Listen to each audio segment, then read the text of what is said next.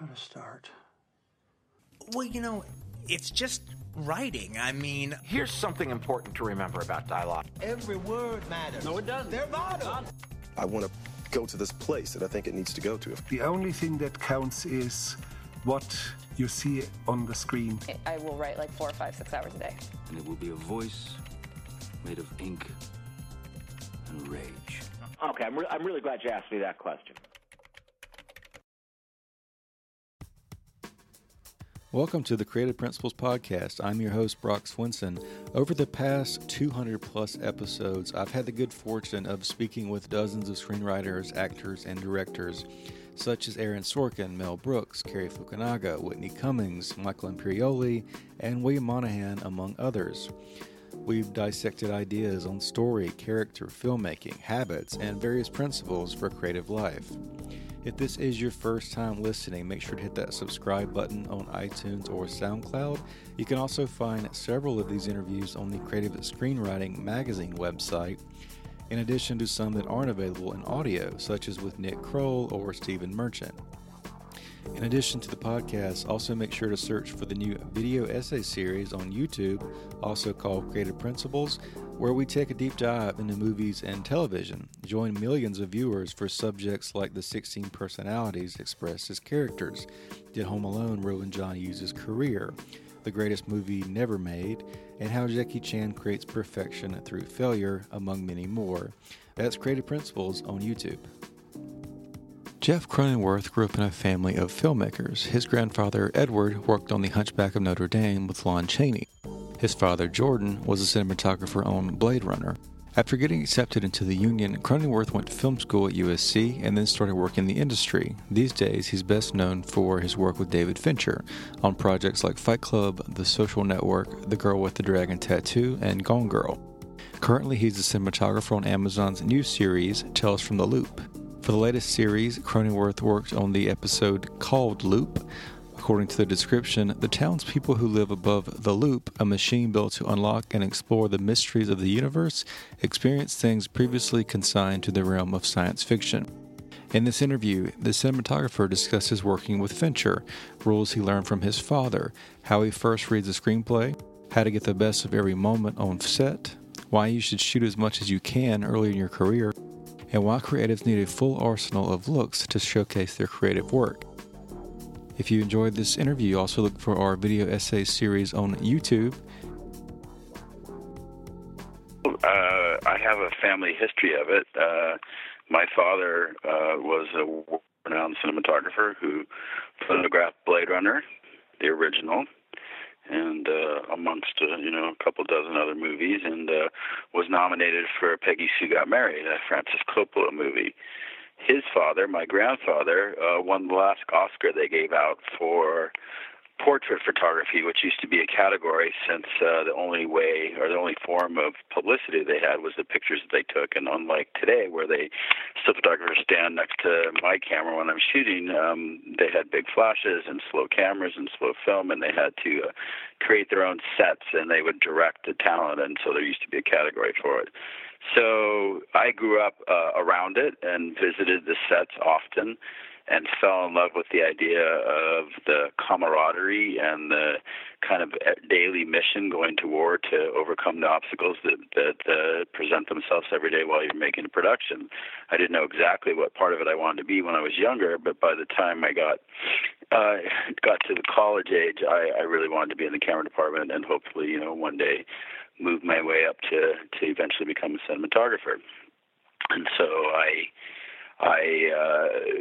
went to start at college, and an opportunity came up to get into the IA, the union, which was a very complicated process back in the 80s. And my father recommended that I stop school briefly and go work at this commercial production company that was having a staff loader that was moving on. And then if I took that role, then there's a good chance that I would get into the union. And you couldn't really work in town if you were not a union member. So I did that, got in, went and applied and got into USC Film School, went to film school, graduated, and then started working in the industry. Were there lessons from your dad that you still use today, or was there also like an instinct to kind of maybe do a different style than your family was doing? No, I mean, he was a unique genius, so if I was able to copy him or come close, I would have a very successful career. But, as geniuses go, that's, I take away from everything I learned from him and then apply it to my own aesthetics and my own challenges, because every movie seems to be different and present different obstacles to get around. So I just learned, we share the same aesthetics. I watched and appreciated what his philosophy on light was and camera movement, and the way he carried himself on set, which is a huge part of being a cinematographer, because there's a lot of politics that you need to negotiate in order to get get the equipment you need, the crews you need, the people all remaining in a positive atmosphere and supportive of the project. So you've worked on a lot of music videos. Are there like a certain set of rules you kind of follow to make that shortened versions of stories really pop and be unique and get the story told in a short format like that? I think that because you're not bound necessarily by storylines or interacting stories that are complicated, that you can get short stories in a very short narrative. Sometimes you just need visuals, and it's all about just beauty and camera. And so I think you want, because it's a much shorter medium, and you have hopefully a very energetic and exciting performer to watch, then you just need to make sure that you as in everything you owe, and this kind of is a side note, but it's always about supporting the story, whatever that happens to be, so that the walk away by the audience is felt the most. So in a music video and a song, you need to know what the song's about and what the artist wants to represent, or the director and the artist together, what they've come up with as a storyline for that song, and then create the visuals that go hand in hand with that. So, when I started shooting music videos, I came into it right when it started bursting at the seams and was kind of like the Wild West, and everybody was shooting and trying to outdo the next person or reinvent something that hadn't been done before. So that it was wide open to push boundaries and to be very creative. And a lot of the contemporary filmmakers that are making the most interesting movies now all came out of that same era. And so it was a great time to test and reflect and push boundaries and develop your styles and hone in your creativity. I was in LA a couple of years ago, and it felt like it was hard to. I mostly did TV and commercial work. I felt like it was hard to go to film work because you didn't want to leave the connections you had made. I see you kind of went from music videos to film, and this is the new role is your first venture into television. What's kind of your experience between balancing those worlds, and did you kind of move together? Is that how you met with David Fincher, or kind of lead us through that story? Well, I have been very fortunate in that when I started shooting music videos and commercials, it was with a group of young filmmakers that were all coming along together, and so we've kind of all stayed not in touch, but our careers have been paralleled, and so it's the natural evolution if you're fortunate enough to move from one genre to the next and ultimately do features. But one of the things that this group does, which older groups seem to be more dedicated to one medium or the other, is that they bounce back and forth between all three. I've done videos and commercials and features with Fincher. I've done the same with Mark Romanek, and so and most of I've done the same with Spike Jonze and a whole litany and Phil Joannou and all the guys that were kind of in that time frame tended to have a full arsenal of mediums to shoot in, and so it became less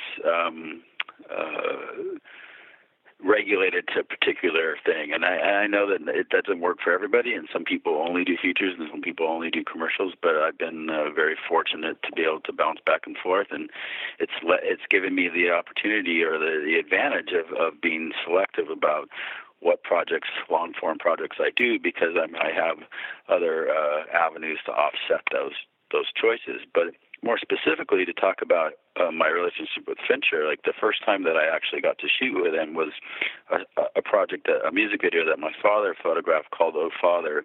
It was Madonna's last video on that album, and we met on that. And ironically, a couple of days after we completed shooting, he gave me a call and told me to meet him at Panavision. We needed to shoot a couple of inserts, and then he asked, the closing line was, "Bring your light meters." And I was like, why would I do that? Like, I'm a camera assistant at this point. But I went and we photographed. I lit it and photographed it, and they made it into the music video. And so that was kind of the initiation of our relationship. And then we went on to do a few more videos and commercials with David, and then we started Alien 3, my father and I.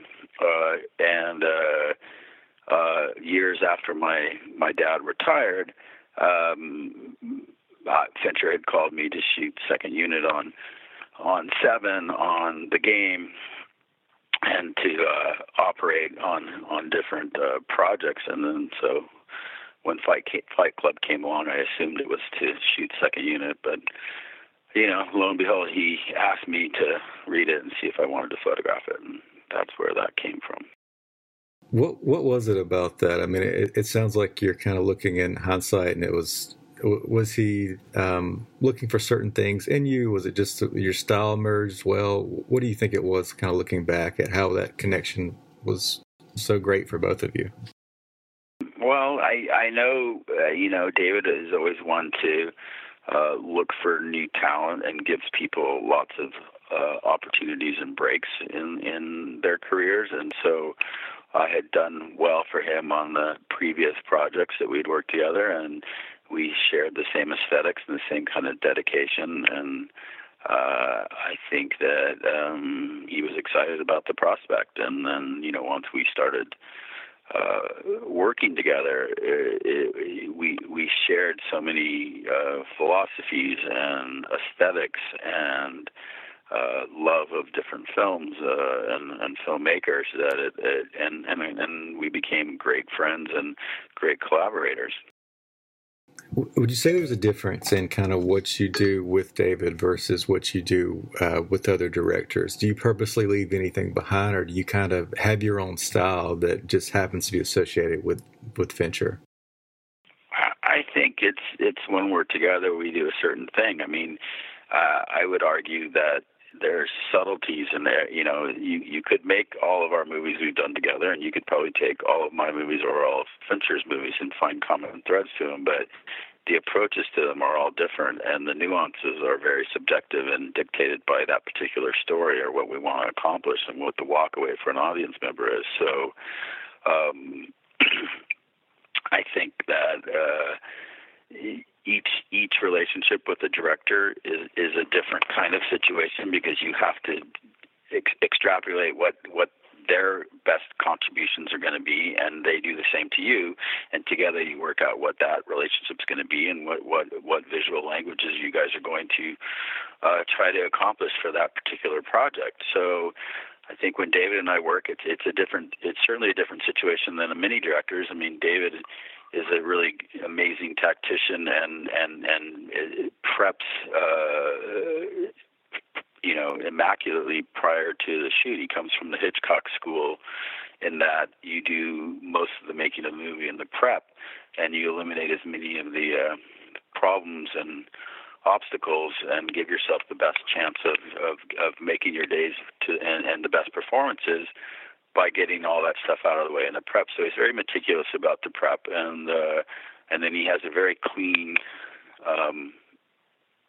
idea of how he wants that particular show to look, to be photographed, to lens, camera movement, and tempo and pace. And so, in that, then you have to find what it is that you can bring to it, how you're going to light it, what camera movements you can approach, and then it's always, as structured as that is, it's always open to whatever idea is best or whatever at the moment is a solution to something. And if it's better, then that's what we do. So you can't get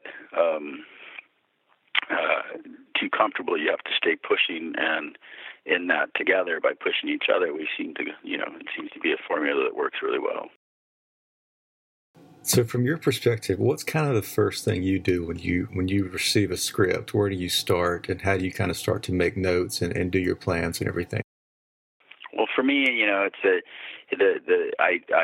am introduced to a particular script, and I do a little check on what who's involved in it. Obviously, most important, the director, and then who's producing it, and what's the cast look like at this point, and any other players that I might be familiar with. And then I read the script in as much as a cinematographer can read it without trying to pollute it with all the obstacles and visuals and ideas. You try to get through it and just take in as much of that story as you can and know it. And then I'll go back and read it again to think about how these shots can be better. What does it mean? How can it be interpreted?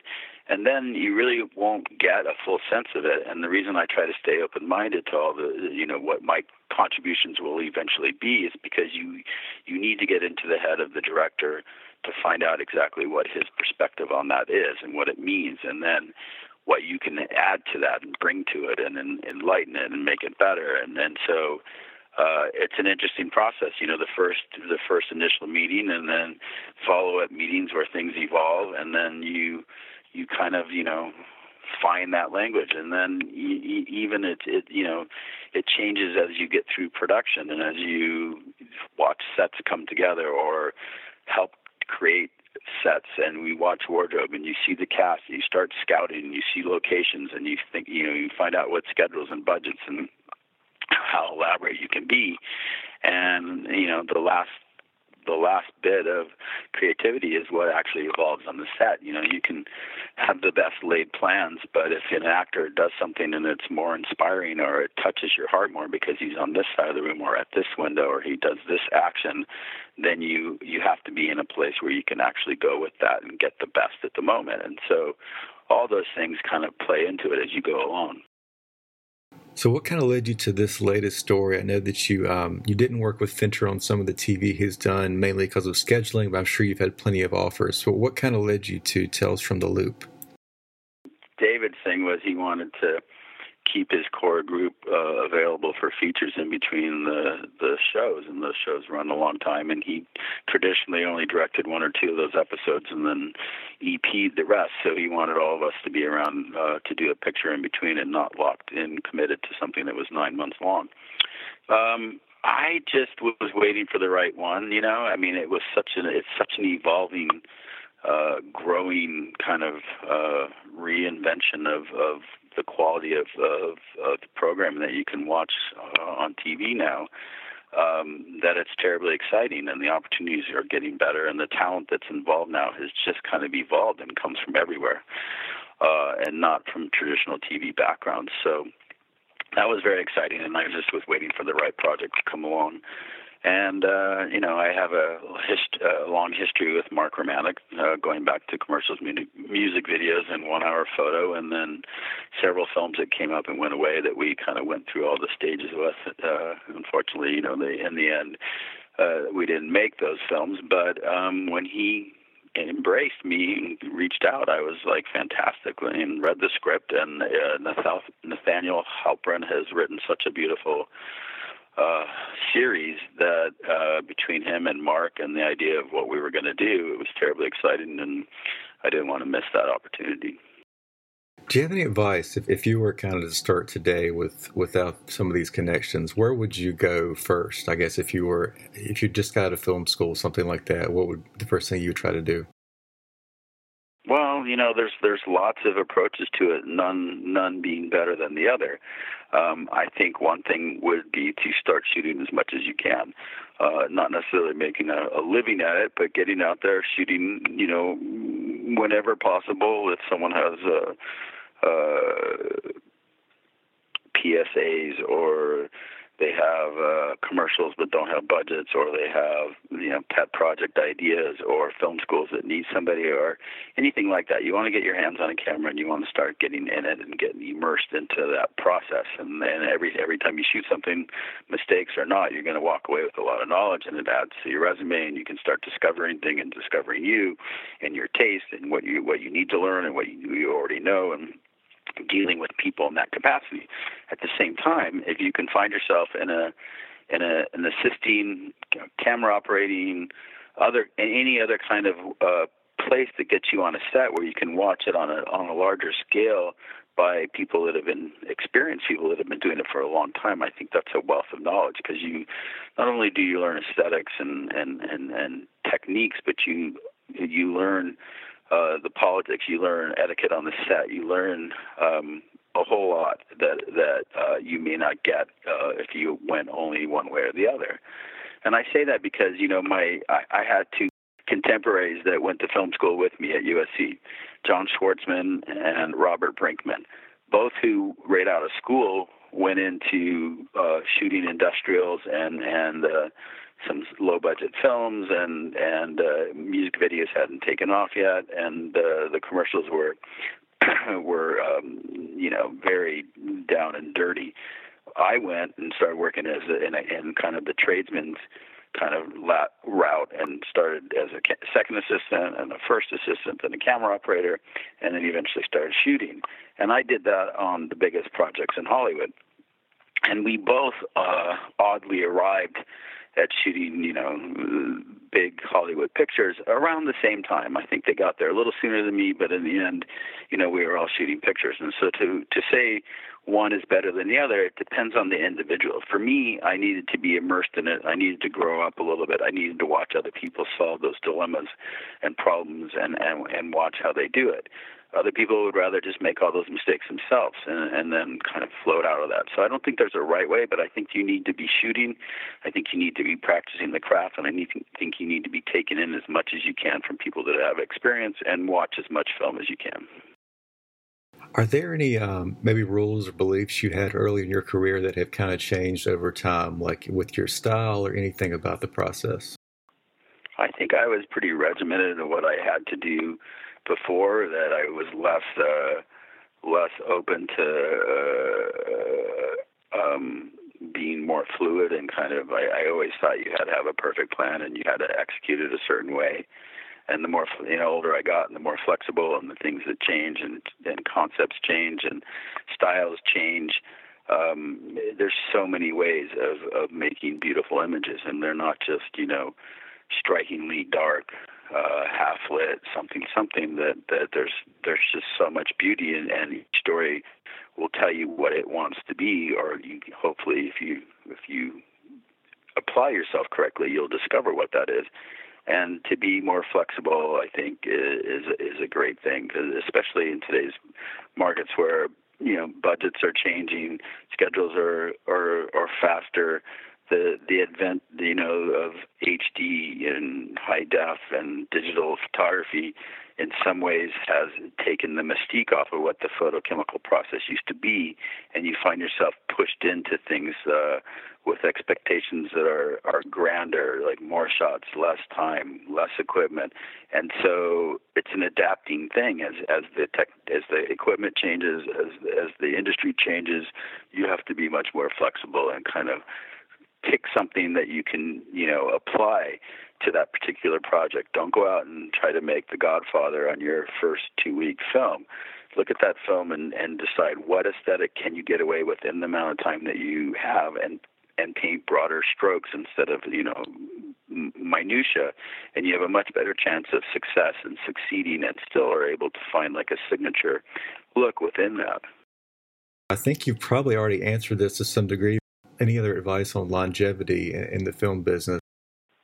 I think it's great to be known to have a certain particular look or style that people are familiar with, but I think that you would be cheating yourself and everybody else if you didn't have an arsenal of different techniques and disciplines, and that you should be able to know how to and shoot everything, or you really limit your possibilities.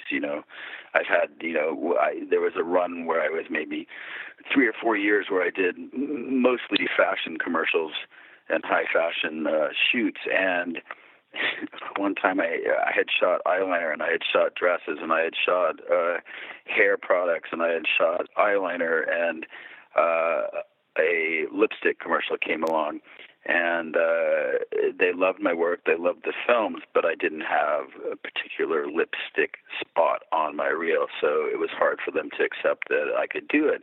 And I simply asked the question, do you think that any of those other, Cindy Crawfords or Helena Christensen or Christy Turlington or all the other women that you said the spots look so great, did they have lips?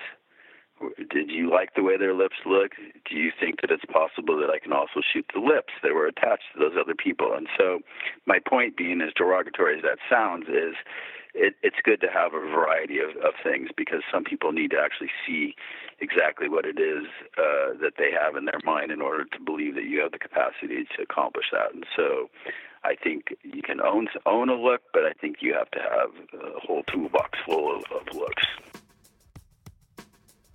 And that is our show. Thanks again for tuning in. If it's your first time, make sure to hit that subscribe button on SoundCloud or iTunes. Also, check out the new video essay series on YouTube called Creative Principles, and give us a review. That's one of the best ways to help share these interviews. Thanks again.